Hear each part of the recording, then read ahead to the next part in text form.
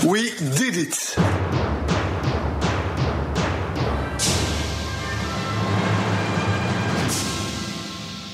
Welkom bij deze historische aflevering van Europa Mania. De laatste van het eerste seizoen.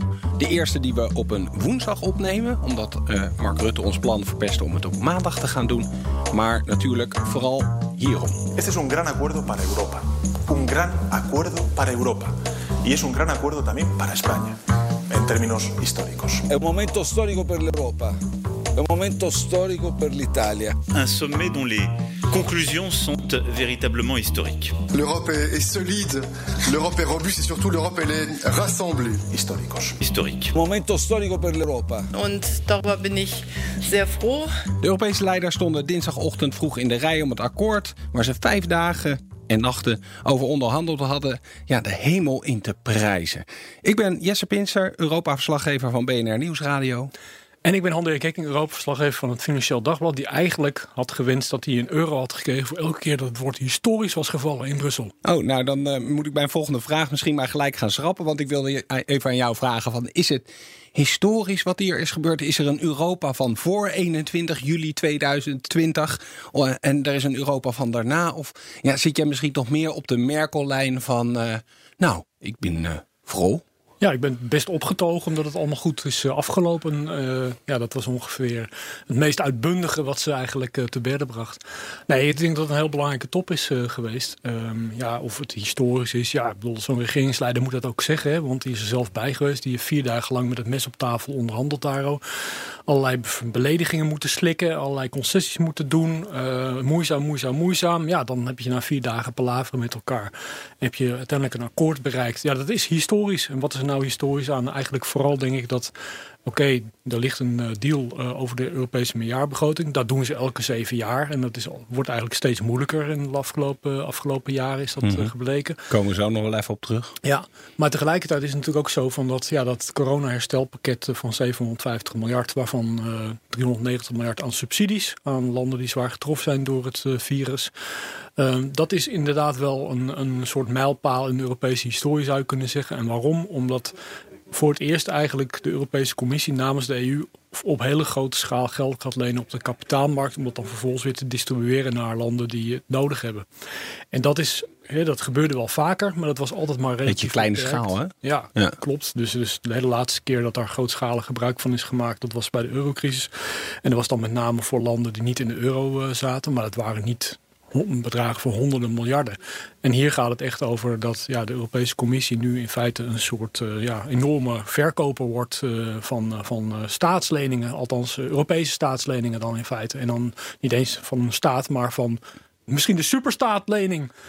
Goed, sorry. De superstaat-eurobondlening. Klopt. Laten we het nou allemaal niet zo noemen.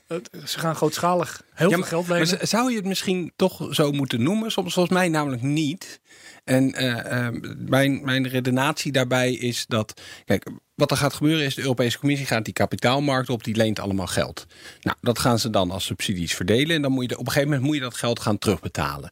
Nou, dat is een klein stukje, want dat gaat waarschijnlijk niet heel veel worden. Dat willen ze gewoon wat dan heet eigen inkomsten. Dus naar een belasting op plastic, wegwerpplastic bijvoorbeeld. Nou, dan kan je een stukje van die lening afbetalen. Maar dan heb je nog wel vrij veel over waarschijnlijk. Dus dat gaan ze dan via die Europese begroting. Nou, die lening, de rente zal niet zo hoog zijn. Looptijd pak een beetje 30 jaar. Dus dat smeer je dan een beetje over al die begrotingen die daar dan tussendoor komen, smeer je dat uit. Waarom is het nou geen eurobond? Volgens mij is het zo dat als je een eurobond niet kan terugbetalen, of ze zegt dat 26 landen niet terugbetalen, dan is er 1 land over en die moet die hele bond gaan terugbetalen. En nu heb je het zo geconstrueerd als het ware, dat je via die begroting iedereen een stukje terugbetaalt. Dus het kan volgens mij niet zo zijn dat het ineens, laten we iemand noemen, Mark Rutte is, die dan in zijn eentje dat allemaal terug moet gaan betalen. Ja, nee, er zijn inderdaad partijen die zeggen dat Mark Rutte ervoor gezorgd heeft dat Nederland de pinautomaat van Europa is. Maar dat is toch niet helemaal zo. Als het een pinautomaat is, het een heel kleintje. Een heel kleintje. Maar dan moet hij natuurlijk waarschijnlijk nog wel gaan uitleggen of die nagekomen is wat hij aan die vuilnisman beloofd heeft, hè? Nou, zullen we gewoon even de vuilnisman zelf? Ja, je hoort hem een beetje op de achtergrond, maar laten we hem er eventjes bij pakken nog. Dit was een maand of 2 geleden, denk ik. Een afvalverbranding in Den Haag. Nou, komt-ie. Als je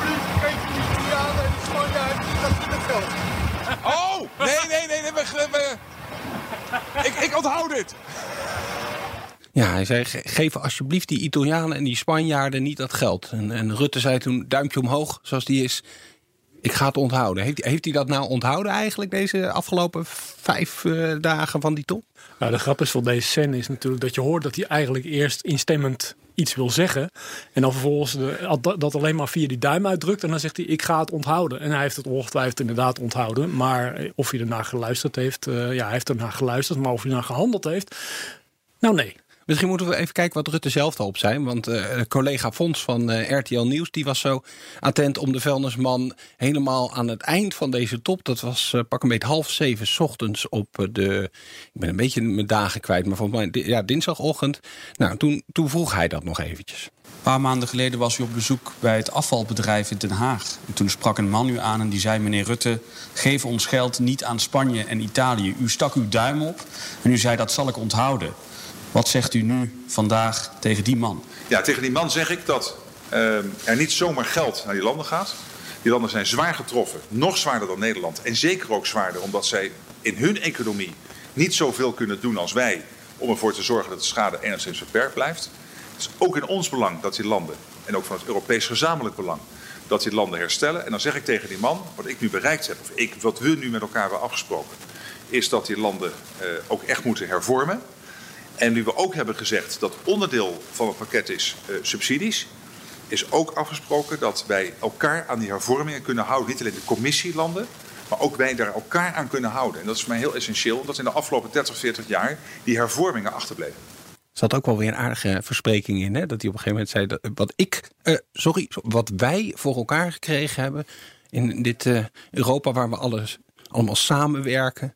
Waar we, vooral vriendelijk met elkaar in gesprek zijn 5 dagen en 5 nachten lang. Omdat we allemaal hetzelfde willen. Ja, hij had misschien graag willen zeggen tegen de vuilnisman in Den Haag dat ik heb ervoor gezorgd dat er geen geld naar Spanje en Italië gaat. Ik heb goed geluisterd naar de vuilnisman in Den Haag. Maar in dit geval was sprake van een gezamenlijke verantwoordelijkheid. En dat was natuurlijk in het andere geval waarschijnlijk ook zo geweest. Maar ja, dan moet je zeggen we. Maar het is toch Rutte voorop in de strijd geweest. En dat is natuurlijk wel waarom het heel lang ook heeft geduurd. Is waar hij het over heeft, die voorwaarden die hij eraan wil stellen. En dan is het niet zozeer aan de voorkant. Aan de voorkant mag je gewoon een plan indienen. En dan zegt de Europese Commissie, nou, dan hier heb je het geld daarvoor.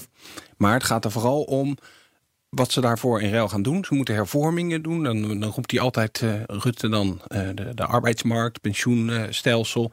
Nou, en dan wil Rutte controleren of ze dat wel echt doen. En als ze het niet echt doen, dan moet dat geld toch niet overgemaakt kunnen worden. Nou, het probleem is denk ik, als je kijkt naar wat er eigenlijk in de slotconclusies van die top staat, dan zie je al eigenlijk dat dit, laat ik een gekleurde kwalificatie geven van deze afspraak. Hè, van Rutte's, niet Huttes, maar dat allitereert wel goed. Maar Rutte's handrem. Ik wou zeggen Hutte's handrem, maar dat allitereert mooi. Maar dat is natuurlijk niet Rutte's rem, laat het zo zeggen.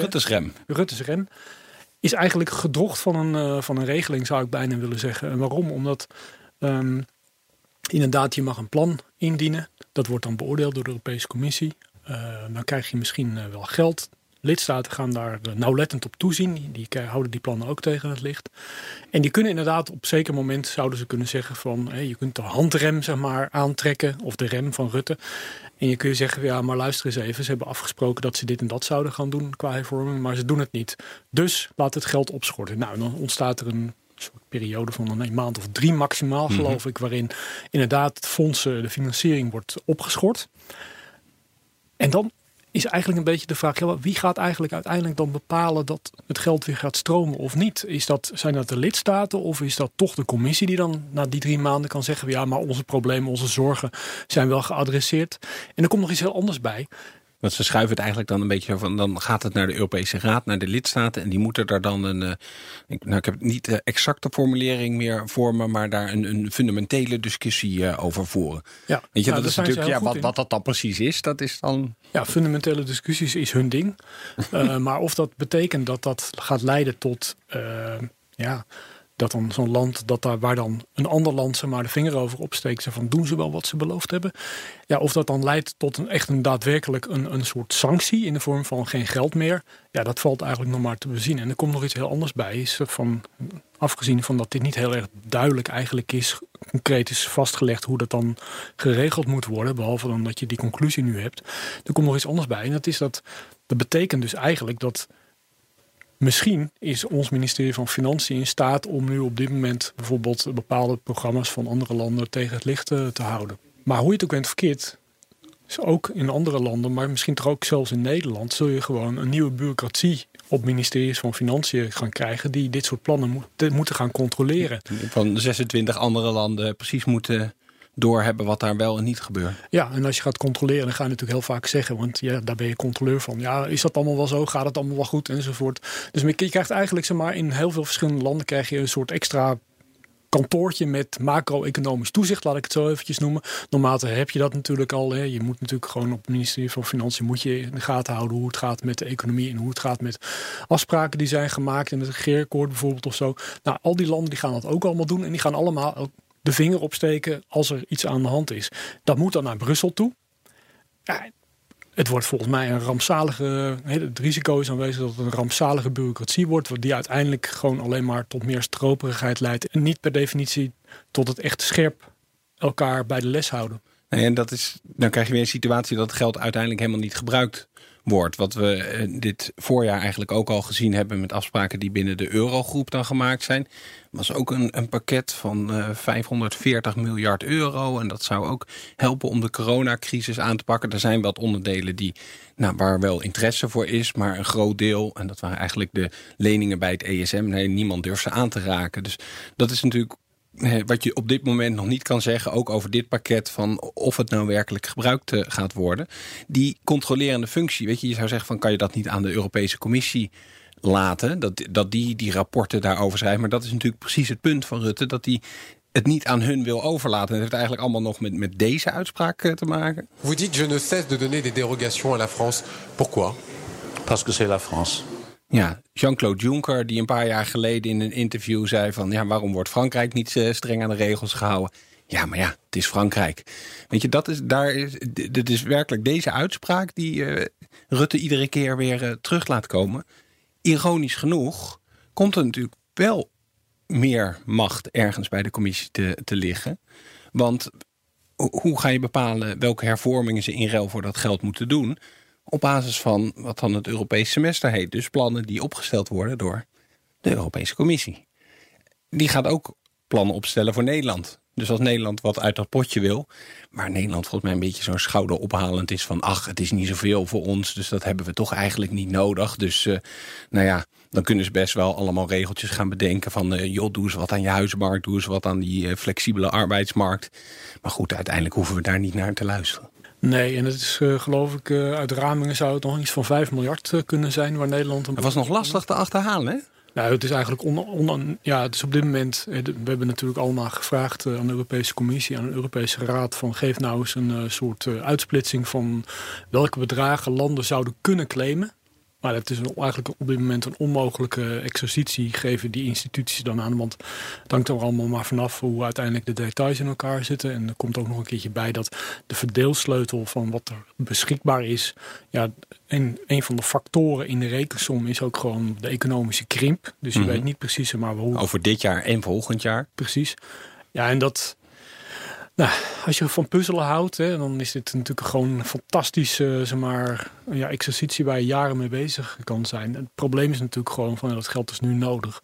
En dat is natuurlijk het volgende probleem. Het is dus bureaucratisch complex wordt het, omdat die lidstaten er naar kijken, maar de commissie kijkt er ook naar. Nou zijn die commissieambtenaren daar eigenlijk best wel toe in staat. Die doen niks anders natuurlijk. Er is zo'n hele afdeling die 2-jaarlijks gewoon met allerlei aanbevelingen komt, die gewoon goed in de gaten houdt wat de economische ontwikkelingen zijn in een bepaald land.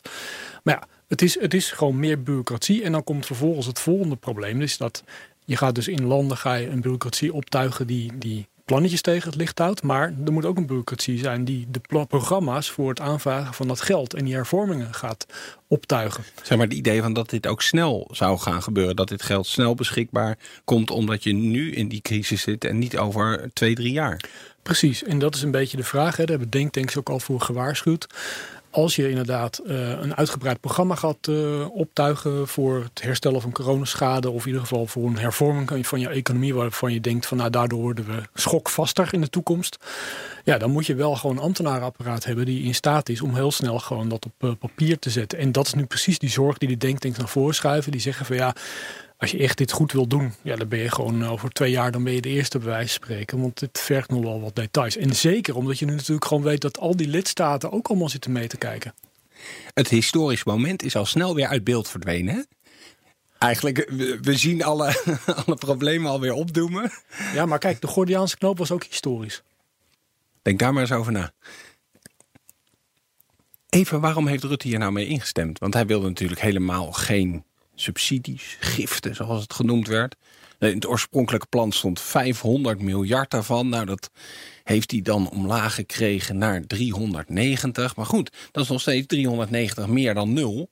Dus hoe hebben ze in die 5 dagen Rutte zover gekregen?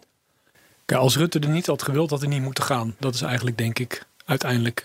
Maar dat wil hij niet. Dan moet hij een veto feitelijk uitspreken. Dat klopt. En dat is nou precies het probleem. Dat je gaat er naartoe en je weet, er moet een compromis gesloten worden. Er zijn ook dingen die Nederland graag wil binnenhalen in zo'n meerjarenbegrotingsdiscussie en een corona-herstelfondsdiscussie. Je weet dat het een rampzalige vergadermarathon wordt, waarbij je uiteindelijk gewoon veren moet laten. Dat moet iedereen. Het zijn 27 lidstaten, die belangen moeten uitgeruild worden. Er moeten concessies gedaan worden. En het was ook volstrekt duidelijk dat... Er was natuurlijk van tevoren al enorme druk op Nederland, maar ook op een paar andere wat spaarzamere lidstaten zoals Denemarken, Finland, Oostenrijk en Zweden.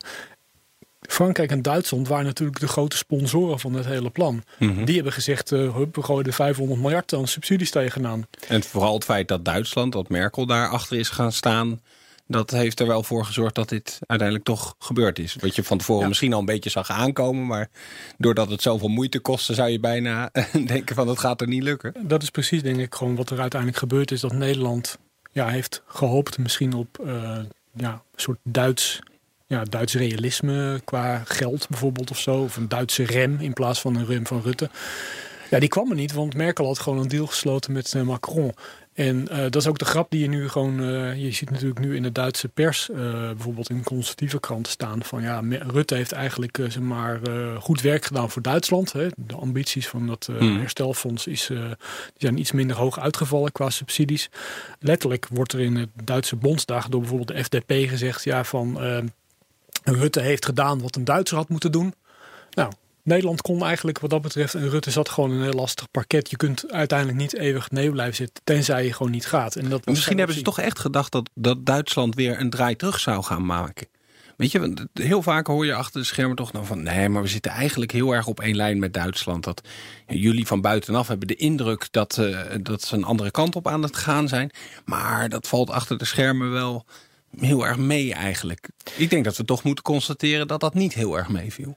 Dat viel niet mee. En ik denk ook van dat wat hier natuurlijk ook gespeeld heeft, is dat eigenlijk Merkel en Macron hebben ook leergeld betaald van eerdere gezamenlijke operaties. Die hebben natuurlijk bijvoorbeeld wel eerder gewoon in Meesenberg, het slot Meesenberg, hebben ze een prachtige verklaring. Zit jij te verwijzen naar de eurozonebegroting? De eurozonebegroting, de BICC. Wopke Hoekstra wordt er nog wel eens baand in het zweet wakker van, midden in de nacht.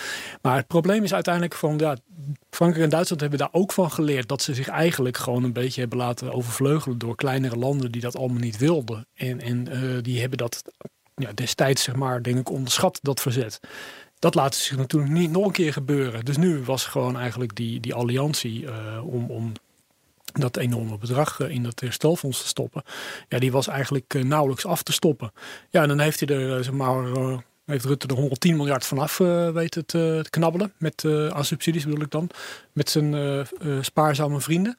Maar effectief komt hij natuurlijk nog steeds in Den Haag met het verhaal van...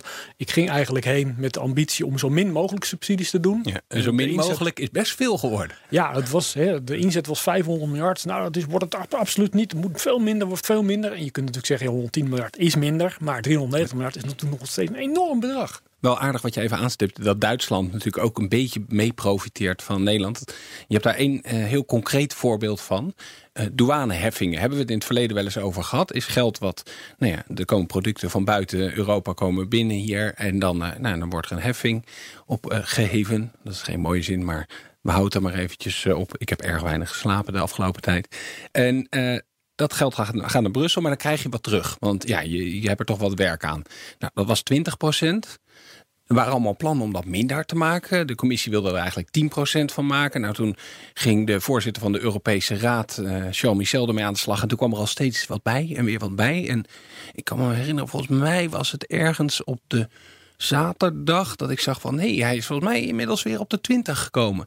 En toen kwam het één na laatste voorstel van Michel op de maandag, denk ik dat het was. En ik zit te kijken en ik zie ergens zo helemaal onderaan het document van 66 pagina's zie ik ergens 25% staan. Er stond niet iets van douane bij of zo, maar wel iets van voor het werk wat je dan doet. Dus staat hier nou dat het hoger is geworden? Langs mensen? Nee, dat is wat anders. Nou, een woordvoerder van Nederland staat. En er komt een grijns op zijn gezicht. Dus ze hebben het, in plaats van dat het een korting wordt, gaat het omhoog. En dat is natuurlijk, dat is fijn, want we hebben een grote haven. Rotterdam, daar komen veel producten binnen. Maar die Duitsers hebben ook een grote haven in Hamburg. Dus weet je, zo liften ze toch een beetje met elkaar mee. Ja, het mooie is natuurlijk, maar dat hebben we al eerder gezegd in deze podcast, is natuurlijk dat Nederland sowieso verdient aan het geld dat wij krijgen om die douaneheffingen te innen. Want bijvoorbeeld in de begroting voor 2020 staat dat de apparaatskosten van de douane in Nederland in totaal iets van 400 zoveel miljoen is, 440 miljoen ongeveer. Mm-hmm. En we krijgen vanuit Brussel gewoon effectief, zeg maar, voor het innen van die douaneheffingen krijgen we ruim 600 miljoen. Dus we verdienen er sowieso al iets van 200 miljoen aan. En nu gaat het percentage ook nog omhoog. Dus je kunt zeggen dat... Dus er komt iets van meer dan 100, misschien wel 150 miljoen bovenop nog. Ja. En dat is natuurlijk, we hebben ook nog korting op onze afdracht binnengesleept. Daar hebben de Duitsers hun wagentje niet aangehaakt bij de zuinige vrienden. Nee, daar wilden ze toch iets heel principieels laten zien. Ja. Maar de grap is natuurlijk uiteindelijk je kunt zeggen, dat zijn prachtige meevalletjes voor Nederland. Maar op het principe heeft Nederland natuurlijk toch verloren. We wilden eigenlijk geen subsidies. En we wilden de Europese Commissie niet die macht geven om dat enorme bedrag te gaan lenen. Ja, daar heeft Nederland gewoon die zaak toch verloren. Dus de vuilnisman die staat toch in Den Haag met lege handen, zou je kunnen zeggen. Ja, en Rutte is blij. Ik ben gewoon heel blij dat wat Nederland betaalt aan Europa, gecorrigeerd voor economische groei en inflatie, nu ongeveer gelijk blijft. En dat was een belangrijke inzet. Ja, het was misschien wel de belangrijkste inzet. Nummer 1, 2 en 3 kreeg ik op een gegeven moment de indruk. Want dit is het verhaal wat hij mee terug moet nemen, wat hij moet gaan vertellen en wat hij nu ook kan vertellen. En ja, de rest van de Europese leiders, die dan los van die landen die ook een korting krijgen, wil iedereen er natuurlijk vanaf. Het leidde ook nog tot irritatie bij Macron natuurlijk. En Koerts, die was de Oostenrijker, was ook bezig met zijn korting. En tijdens een nachtelijk overleg bedacht Koerts dat hij zijn telefoon wel eventjes kon opnemen en de zaal kon uitlopen. En dat leidde tot een uitbarsting van Macron. Kijk dan, die jongen, want het is natuurlijk een vrij jonge premier, die heeft geen manieren. En goed, dat soort uitbarstingen. Maar uiteindelijk hebben ze dan besloten wat eigenlijk Bettel, de premier van Luxemburg, al ergens halverwege die top zei van, het moet dan maar. La question des rabais dans le budget est déjà quelque chose qui est problématique et difficilement acceptable, mais pour trouver un compromis, il faut peut-être devoir dire oui, mais accepter. Ja, dan moeten we het maar gewoon accepteren. De rabbits. Ja, precies. Bettel was trouwens ook nog eventjes weg, hè? Ja, die ging patatje eten. Ah, oké. Ja, en hij moest nog eventjes naar huis om wat te regelen in Luxemburg. Ja, precies. Ja, maar het is 2 uur rijden, dus het gaat. Ja, nou ja, goed. De Belgische premier die had ook nog een coronacrisisoverleg op zondagochtend tussendoor. Dat is het fijne, weet je, van als je een beetje in de buurt woont, dan kan je nog wel wat regelen. Zo flexibel zijn ze gewoon. Ja, je zou zeggen, dan kan Macron dat soms ook doen. Maar die komt dan met het vliegtuig daarheen. Die probeerde dat dan als onderhandelingstactiek. Zeggen, mijn vliegtuig staat al klaar. We hebben het al helemaal opgestart. Dus nu, en dat was niet op de laatste dag hoor. Dat was na dag 2 of 3 dat gebeurde. Loeiende motoren op Zaventem. Hey, laten we heel even een korte break nemen gewoon voor something completely different. We will be governed by science and not by mumbo jumbo. And not by mumbo jumbo. By science and not by mumbo jumbo. De Franse president Macron heeft zich groen en geel geërgerd aan de opstelling van Mark Rutte tijdens de EU-top. Op een bepaald moment verweet hij de Nederlandse premier zelfs dat hij zich een beetje aan het gedragen was als een Brexiteer. Want ja, vroeger waren het de Britten die altijd met hun volle gewicht op de rem trapten in Brussel en nu was het Rutte. Maar hoe zou het zijn met de Britten? Hebben die nog iets kunnen afkijken van het snoeiharde onderhandelen van premier Rutte?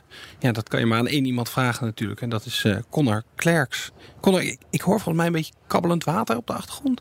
Ja, dat klopt. Ik ben lekker buiten gaan zitten. Ik ben vrij namelijk. Dus ik zit lekker aan het ei. Aan het ei? Oh, ik dacht even, jij zit over het kanaal te staren naar... Oh, daar gaat een blikje bier open. Lekker. Heel goed. Ik zit wel over het water te staren, maar naar booking.com. Het is niet helemaal Brits. Het is ook niet echt het kanaal. Het is ook niet zo heel ver. Ik denk dat ik dat wel zou kunnen zwemmen. Hey, die Britten, die zijn natuurlijk ook aan het onderhandelen met Europa in plaats van in Europa, zoals Rutte dat moest doen. Denk je dat ze nog een beetje met een schuine oog hebben gekeken van, nou ja, dat doet die slim, die Mark. Dat gaan wij ook zo aanpakken. Ik geloof dat ze wel wat meer aan hun hoofd hebben. Wat anders aan hun hoofd hebben dan de EU-top. Volgens mij moet je daar sowieso absoluut niet over beginnen. Als je nu in een conservatieve partij zit, kun je maar beter het woord Europa even niet laten vallen. Alhoewel, het zou misschien een welkome afleiding zijn van het al dan niet inmengen van de Russen in de Brexit-campagne. Want dat domineert het nieuws een beetje. Maar dat is een beetje aan mij voorbij gegaan. Want ik zat echt in die Brusselse bubbel. Kan je dat in 2 seconden uitleggen wat daar speelt? Ja, dat kan wel. Er was eens een Brexit-campagne. Een jaar of 4 geleden. Je laat het klinken als een mooi sprookje. Ja, en er was ook een buitenlandse mogendheid die rond dezelfde tijd ook in andere verkiezingen zich in het mengen was. Dat waren natuurlijk de Russen onder leiding van Vladimir Poetin. En er zijn altijd wel sterke twijfels geweest over, of sterke aanwijzingen geweest dat ze zich ook bemoeid hebben met het Brexit-referendum. En wellicht nog wel zelfs wat schimmigere dingen gedaan hebben met een van de Vote Leave Now. Daarbij al diezelfde initiatieven die allemaal hetzelfde wilden, maar op een andere manier en allemaal heel rijk zijn geworden. Maar daar is onderzoek naar geweest en dat is afgerond. En daar is eigenlijk toch wel beyond a reasonable doubt dat daar iets aan de hand is. Maar de conservatieven zijn het daar niet mee eens, dus gaan het niet onderzoeken. En de aanklacht nu is eigenlijk, de vorige keer hebben jullie het ook niet uitgezocht. En Boris Johnson zegt nu, er valt helemaal niets uit te zoeken. Er is geen smoking gun en jullie Remainers zijn weer gewoon bezig met het zoeken naar een manier om in Europa te blijven. Maar jullie hebben geen poot om op te staan, want het volk, et cetera, et cetera. Verder nog zaken? Jazeker, de voorpagina van de Telegraph vandaag. Toch normaal gesproken de huiskrant van Boris Johnson. Zijn oude werkgever zelfs. Zijn oude werkgever, inderdaad. Die hebben wel een opmerkelijke voorpagina. Namelijk dat de Britse regering het eigenlijk wel duidelijk vindt en de hoop op een deal met de Europeanen stilletjes heeft opgegeven. En daarmee komt er toch eigenlijk... Dat klinkt als groot nieuws. Weet je, ja, zou je denken. Het gaat bijna mijn ene oor mijn andere oor uit. Maar dat heeft te maken met het totale gebrek aan slaap. Maar als ik probeer goed te luisteren naar je, dan is het best wel een ding dat ze het opgeven. Ja, het is een ding, maar het is ook geen ding. Want dit zagen we natuurlijk al van het begin aankomen. Want al die onrealistische deadlines, ondertussen niet onderhandelen. Alle overleggen tot nu toe lopen uit op niets. En ongeveer nu zou toch de deadline moeten zijn om iets op papier te krijgen. Willen ze het nog rooien voor het eind van het jaar. Alleen, zelfs bij de Britten is het niet zo heel erg groot opgepikt. Dus iedereen kijkt er maar een beetje naar en denkt, ja, dat zat er ook wel dik in. En het feit dat ze dan nu de boel een beetje, zoiets hebben van misschien moeten we het maar opgeven. Daar haal jij ook een beetje je schouders over op met een biertje aan het ei. Ja, het gaat ons heel veel geld kosten natuurlijk, maar ja, het zat er wel dik in. Hey, dan staat mij nog één ding te doen en ik hoop dat Han Dirk mij een handje helpt hierbij. For he's a jolly good fellow, for he's a jolly good fellow, for he's a jolly good fellow. En zo, nou was. Ja, daar vergeet ik altijd de tekst. Ik ook. En zo, say all of us. Ja, dat dus. Gefeliciteerd, Conor. Ja. Ja, het is zijn verjaardag. Dus in de allerlaatste Europamania van dit seizoen is Conor Klerks jarig. Conor, ga ervan genieten en we spreken je in september weer. Tot dan, jongens. Doei.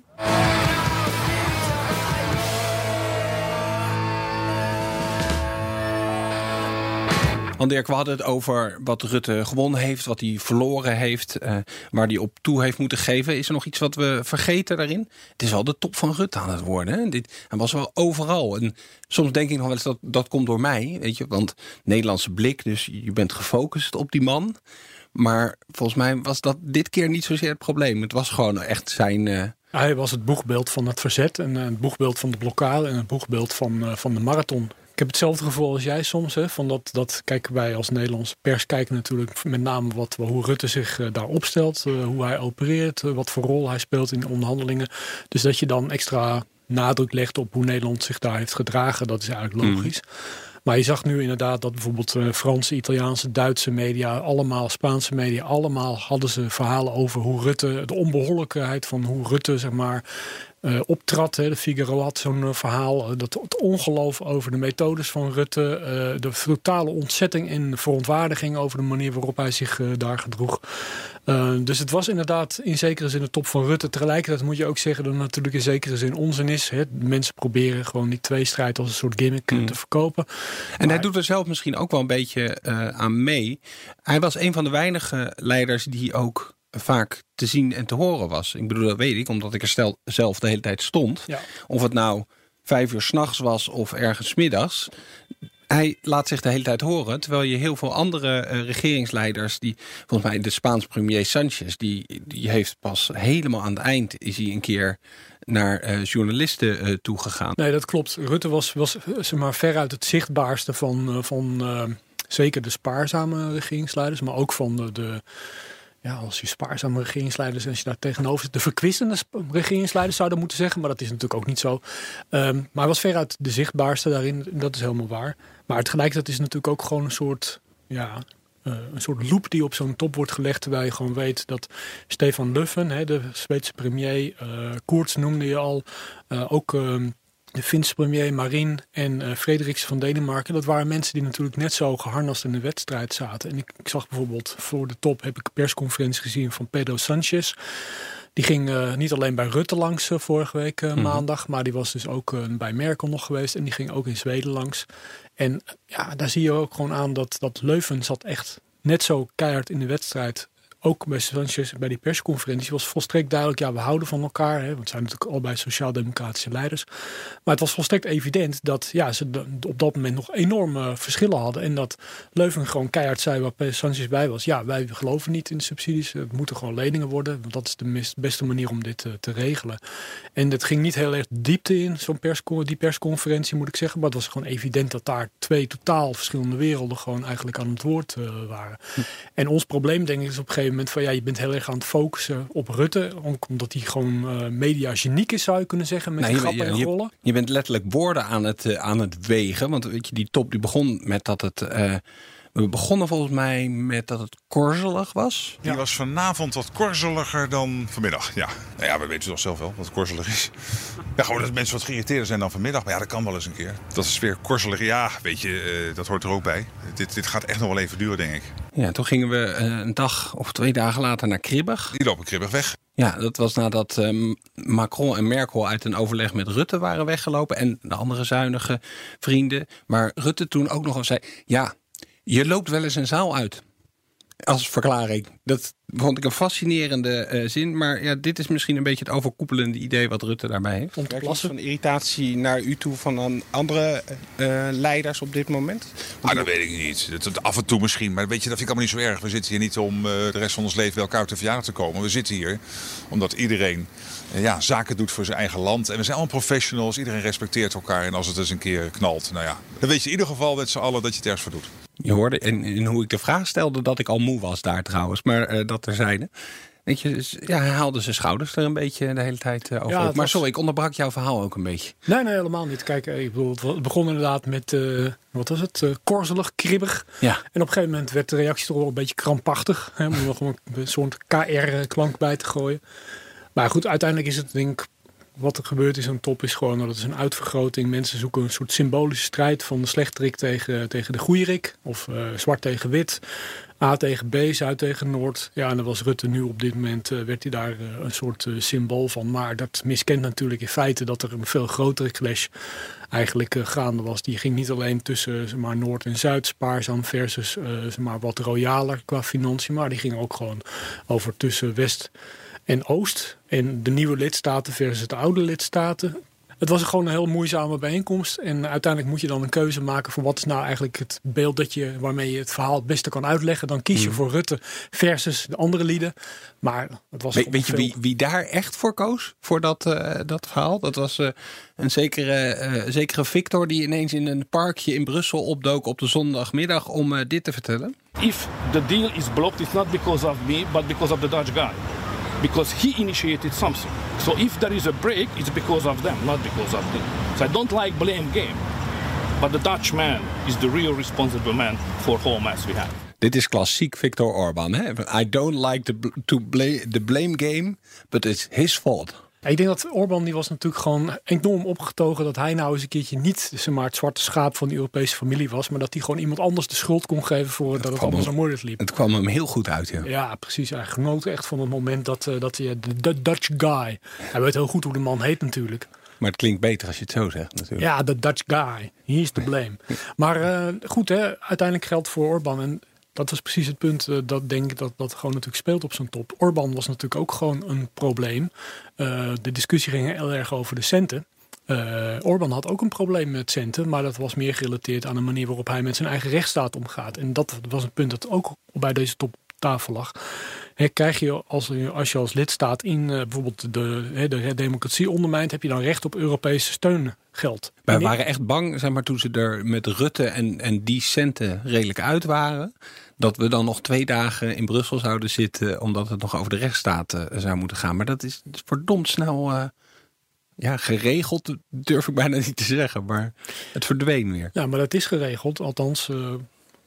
Wat is regelen zou je kunnen zeggen. Want je zou ook kunnen zeggen, als je naar de slotconclusies van die top kijkt, is er helemaal niets geregeld. Behalve dan dat wordt gezegd, wij gaan met regelgeving hierover komen. We komen met een mechanisme hiervoor. Dus dat is zeg maar een veldslag die nog gaat woeden. Maar inderdaad is er wat geregeld. Want uiteindelijk hebben Macron en Merkel gewoon samengezeten met Morawiecki en met Orbán. En ze hebben gewoon gezegd van dit komt gewoon in die conclusies. En we gaan niet heel concreet nu maken dat er een koppeling ligt tussen steungeld en de rechtsstaat en het respect daarvoor. Dat is de concessie die we doen. Maar er komt wel wat aan. We willen dat de Europese Commissie snel met voorstellen daarover komt. En dat is kiezen of delen. En dan, dat was natuurlijk voor that guy from Budapest. Was er natuurlijk op een gegeven moment de keuze van, ik kan dat verkopen als een enorme overwinning. En dat doen ze ook? Dat deed hij heel graag. Zo van, alles is eruit. Het was natuurlijk een klinkklare nonsens. Er stond natuurlijk gewoon wel degelijk iets van 4 alinea's over de rechtsstaat in die slotverklaring. Dus daar heeft hij gewoon onzin gesproken. Het enige wat hij wel kan claimen is van in eerste instantie leek het allemaal wat concreter te worden. Leken er hardere afspraken gemaakt te worden. En dan had Orbán echt moeten kiezen van, breng ik nu een veto uit tegen dit hele pakket. Terwijl ik ook weet dat er miljarden op mezelf liggen te wachten. Of althans niet op mezelf, maar op Hongarije. Want hij doet het natuurlijk voor Hongarije, niet voor zichzelf. En niet voor zijn vrienden die heel veel aan verdiend hebben. Nee, dat zouden we niet. That guy van Budapest zou dat nooit in zijn hoofd laten opkomen. Nee, hij gaat er niet voor zorgen dat het naar those guys om hem heen gaat. Nee, maar goed. Uiteindelijk denk ik dat wat je zegt, het is geregeld. Ja, dat is inderdaad in een soort bilateraaltje is dat besproken. Het werd door iemand, Sam Morgan, een journalist in Brussel, werd het Schrödingers Rule of Law genoemd. Weet je, Schrödinger, dat is die doos waar die kat in zit met een bakje eten wat vergiftigd is. En dan gaat de doos dicht en dan weet je eigenlijk nooit of de kat nou dood of levend is. En dat is een beetje met deze afspraak over de rechtsstaat zo van, we weten eigenlijk pas hoe dood of levend deze afspraak is op het moment dat die doos weer open gaat. Ja, nou als het gaat rieken in die doos, dan weet je genoeg, zou ik bijna willen zeggen.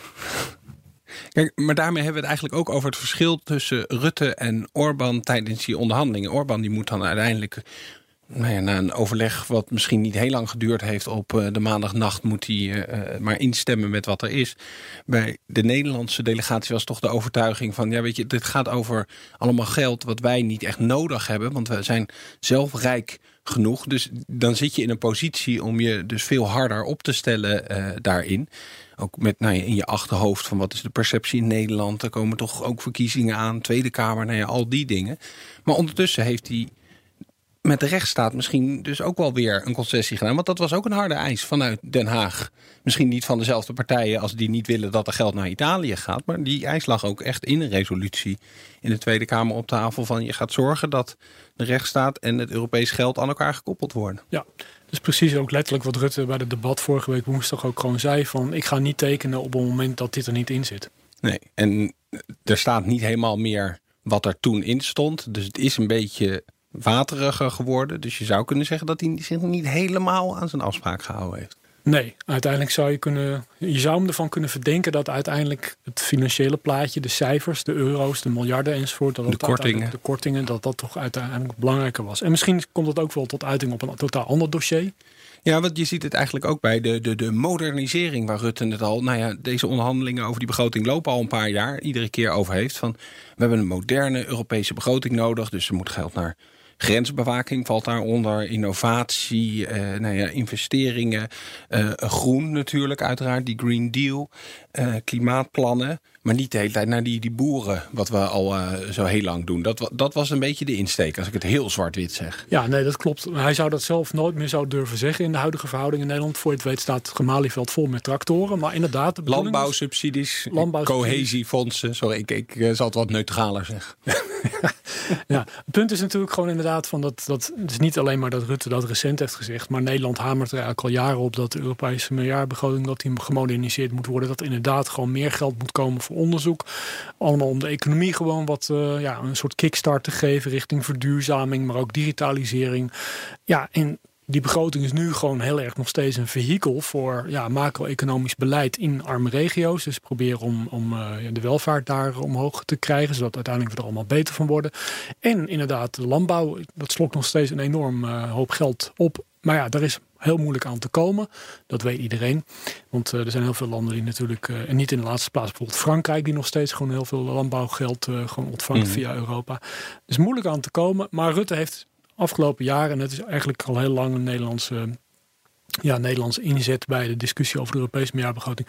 Minder geld voor landbouw, minder geld voor regiosteun, meer geld voor modernisering van het beleid via inderdaad onderzoek en ontwikkeling, digitalisering, bladibladibla. Maar als je dan ook tegelijkertijd minder geld überhaupt aan het roepen bent, dan gaat dat een beetje wringen allemaal. Nee, maar dan krijg je dus minder geld.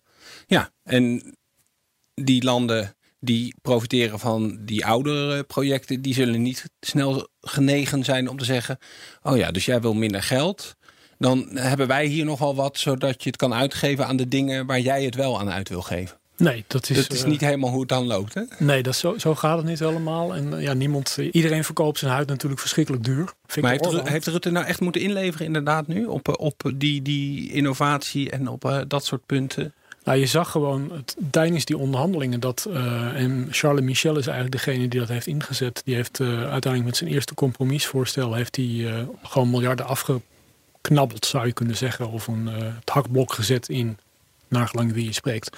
In het geld dat voor Horizon Europe beschikbaar was. Dus in het universiteiten, hè? Ja, wetenschappelijk onderzoek enzovoort. Nou, daar gingen gewoon miljarden vanaf. Nou, eerst was het 5 miljard dat er vervolgens vanaf ging ten opzichte van de eerste korting die hij al had gedaan. Mm-hmm. En vervolgens kwam er zaterdag nog eens een keer 2 miljard bij. En dan ging er vervolgens in het laatste voorstel uiteindelijk van de 13,5 miljard waarmee Charles Michel begon, bleef 5 miljard over. Rutte heeft daar een andere uitleg van. Want ik zat op die dinsdag, dinsdagochtend. Zie je, ik blijf mijn dagen blijf gewoon in de war gaan. Daar zat ik al klaar. 6:30 ochtends met mijn vragen. Nou ga ik Rutte eens van, hoe gaat u dat nou uitleggen? Die innovatie die is minder geworden. Nu praat ik me in de hoek, dacht jij? Wat is het antwoord? Nee, daar gaat meer geld naartoe. En daar heeft hij ergens nog gelijk in ook, is het vervelende. Want ik bedoel, dan zit ik met mijn mond vol tanden. Uiteindelijk was het een collega die de vraag al stelde voor mij. Dus hij had tanden in zijn mond. In de begroting zelf zit natuurlijk wat meer geld voor die dingen. En waar we het nu over hebben is eigenlijk het extra geld wat de Europese Commissie bedacht had in het coronafonds. Want dat was een deel dus geld wat naar de landen gaat. Maar er zat ook nog een flink aardig deel in, wat eigenlijk een soort plusjes waren voor de dingen die in de begroting stonden. Zoals die Green Deals, zoals Horizon en dat soort projecten. En dat hebben ze allemaal eruit zitten slopen. Ja. Dus weet je, je kan... Rutte heeft gelijk en hij heeft geen gelijk. Nou, hij heeft gelijk ten opzichte van het bedrag dat beschikbaar was in de meerjarenbegroting 2014-2020. Maar de ambitie was natuurlijk vele malen hoger. En die heeft Nederland ook gewoon al die jaren gesteund. Hè. Dus in het Europese parlement en de Europese Commissie hebben in 2017 gezegd... onder geloof ik Pascal Lamy die daar nog over heeft gerapporteerd... de oud-eurocommissaris en oud-baas van de WTO. Nee, we moeten 120 miljard naar het Horizon onderzoeksprogramma gaan. 120 miljard. Eind 2019 was dat 100 miljard. Nou, als je nu kijkt wat er op papier ligt... en dan heb ik het alleen over wat er nu in de meerjarenbegroting zit... dan is het 75 miljard. Dus dat is 45 miljard minder dan de ambitie van 2017. Maar inderdaad, technisch gesproken is het wat meer dan in de periode 2014-2020. Ja, en als je dan zegt, er is bijvoorbeeld voor dat de Eerlijke Transitiefonds... wat onderdeel is van de Green Deal van Timmermans. Weet je, hoe help je... Nou, de klassieke voorbeeld is de mijnwerker in Polen... om toch een nieuwe baan te vinden of ineens ICT'er te worden. Nou, daar is ook flink wat van afgegaan. Maar ik zie al aankomen dat als ik daar vragen over ga stellen... ja, gaan ze zeggen van ja, maar van dat geld wat naar de landen gaat... in dat coronafonds hebben we gezegd 30% moet naar... groene, duurzame projecten gaan. Dus uiteindelijk is het weer winst. En dat is natuurlijk de grap van deze onderhandelingen altijd... dat weet je, het is maar net je perspectief, welk ding je eruit wil lichten, of je het tegen het een afzet of het ander zet. Dan heb ik het nog niet eens over de verschrikkelijke discussies over of het in de prijzen van 2018 is of in de huidige prijzen. Daar gaan we niet eens aan beginnen. Nee, doe het niet. Nou. Weet je, en dan kan iedereen aan het eind zeggen, ik ben super blij, dit is een super goede deal voor Europa, of zelfs historisch. Historisch, ja. Ja, en jij was erbij. En het is niet de langste top ooit. Ja, dat is echt een gemiste kans natuurlijk. Dat is echt een gemiste kans. Wat verdikken, maar dan had jij gewoon aan je kindskinderen kunnen zeggen van... ik was bij de langste top ooit. Ja, maar er schijnt daar eentje in Nice geweest te zijn in 2000... die, nou, volgens mij hebben we het op een half uurtje 3 kwartier gemist. Ja, die Charles Michel is een ontzettende prutser. Die had het gewoon echt nog wel een paar uur kunnen rekken gewoon. Daar was hij zo goed in. Daarom, hij had dit ook gewoon best 2 uur later kunnen zeggen. We did it. Europe is strong. Europe is united. Nous l'avons fait. L'Europe est solide, l'Europe est robuste et surtout l'Europe elle est rassemblée. We have reached a deal on the recovery package and the European budget. These were of course difficult negotiations in very difficult times for all Europeans. A marathon which ended in success for all 27 member states, but especially for the people. This is a good deal, this is a strong deal, and most importantly, this is the right deal for Europe right now. Alle Menschen werden Brüder, wohl ein sanfter Flügelwein. Nu is er dus een akkoord tussen de regeringsleiders en staatshoofden. Strik omheen en klaar, zou je hopen. Maar die strik die moeten ze dan wel eerst gaan ophalen in het Europees Parlement. Matthijs Schiffers is FD-correspondent in Brussel. Matthijs, ik weet dat jij niet zo'n grote fan bent van die Europese toppen. Dan is zo'n 5-daagse top aan het eind van het politieke seizoen. Dat is toch een cadeautje voor jou, hoor? Ja, we hebben er met volle teugen van genoten. Maar ik moet je zeggen, op een gegeven moment begon ik er nog een beetje lol in te krijgen ook. Want ik vond het zo absurd dat ik het eigenlijk wel humoristisch begon te vinden. Ja, dat je mij gaat bellen om 2 uur 's nachts. Terwijl je net een half uur in bed lag inderdaad, ja. Dat soort toestanden, ja. En dat je dan denkt dat het een beter idee is om op te staan op dat moment. Ja, en ik ben blij dat ik gegaan ben. Nou, dat gedeelte hebben we nu afgerond, maar daarmee zijn we dus inderdaad nog niet klaar. Want dan heb je het Europese parlement nog die ermee akkoord moeten gaan. Zijn die al een beetje aan het tegenstribbelen of hebben die ook zoiets van, nou, ze hebben in ieder geval iets, prima? Nou, dat zou je misschien denken of hopen en verwachten, maar het is niet zo. Het Europees Parlement heeft natuurlijk traditioneel wat meer noot op de zang dan bijvoorbeeld de Commissie en de lidstaten. En in dit geval ook. Dus die zijn nog niet overstag. De voorzitter, de Italiaan David Sassoli, heeft in goed Italiaans nog even duidelijk gemaakt wat het parlement niet bevalt in de deal zoals die nu is overeengekomen en wat het graag anders zou zien. Was dat een lange lijst? Nou, ik vang het maar even samen onder de 3 R'en. De 3 R's, zo je wil. De eerste staat voor resources. Own resources, om precies te zijn. Eigen inkomsten. Precies. Even een kleine voetnoot. Matthijs en ik die hebben een beetje weinig geslapen de afgelopen dagen. En misschien iets te veel in de Brusselse bubbel gezeten. Eigen inkomsten, dat zijn inkomsten die direct naar Brussel gaan. Zoals bijvoorbeeld douaneheffingen. En daar zit een nieuwe belasting op wegwerpplastic aan te komen. Dus daar wil het Europees Parlement graag meer van. De tweede staat voor rebates, de kortingen die Nederland bijvoorbeeld heeft weten te handhaven. En de derde is de rule of law, de rechtsstaat. Een bepaling daarover is natuurlijk wel behoorlijk afgezwakt aan het eind. Hongarije en Polen worden toch een beetje ontzien. Er is nog wel een mechanisme dat in de toekomst natuurlijk weer voor problemen kan zorgen, maar het is niet zo hard als de gewenst was.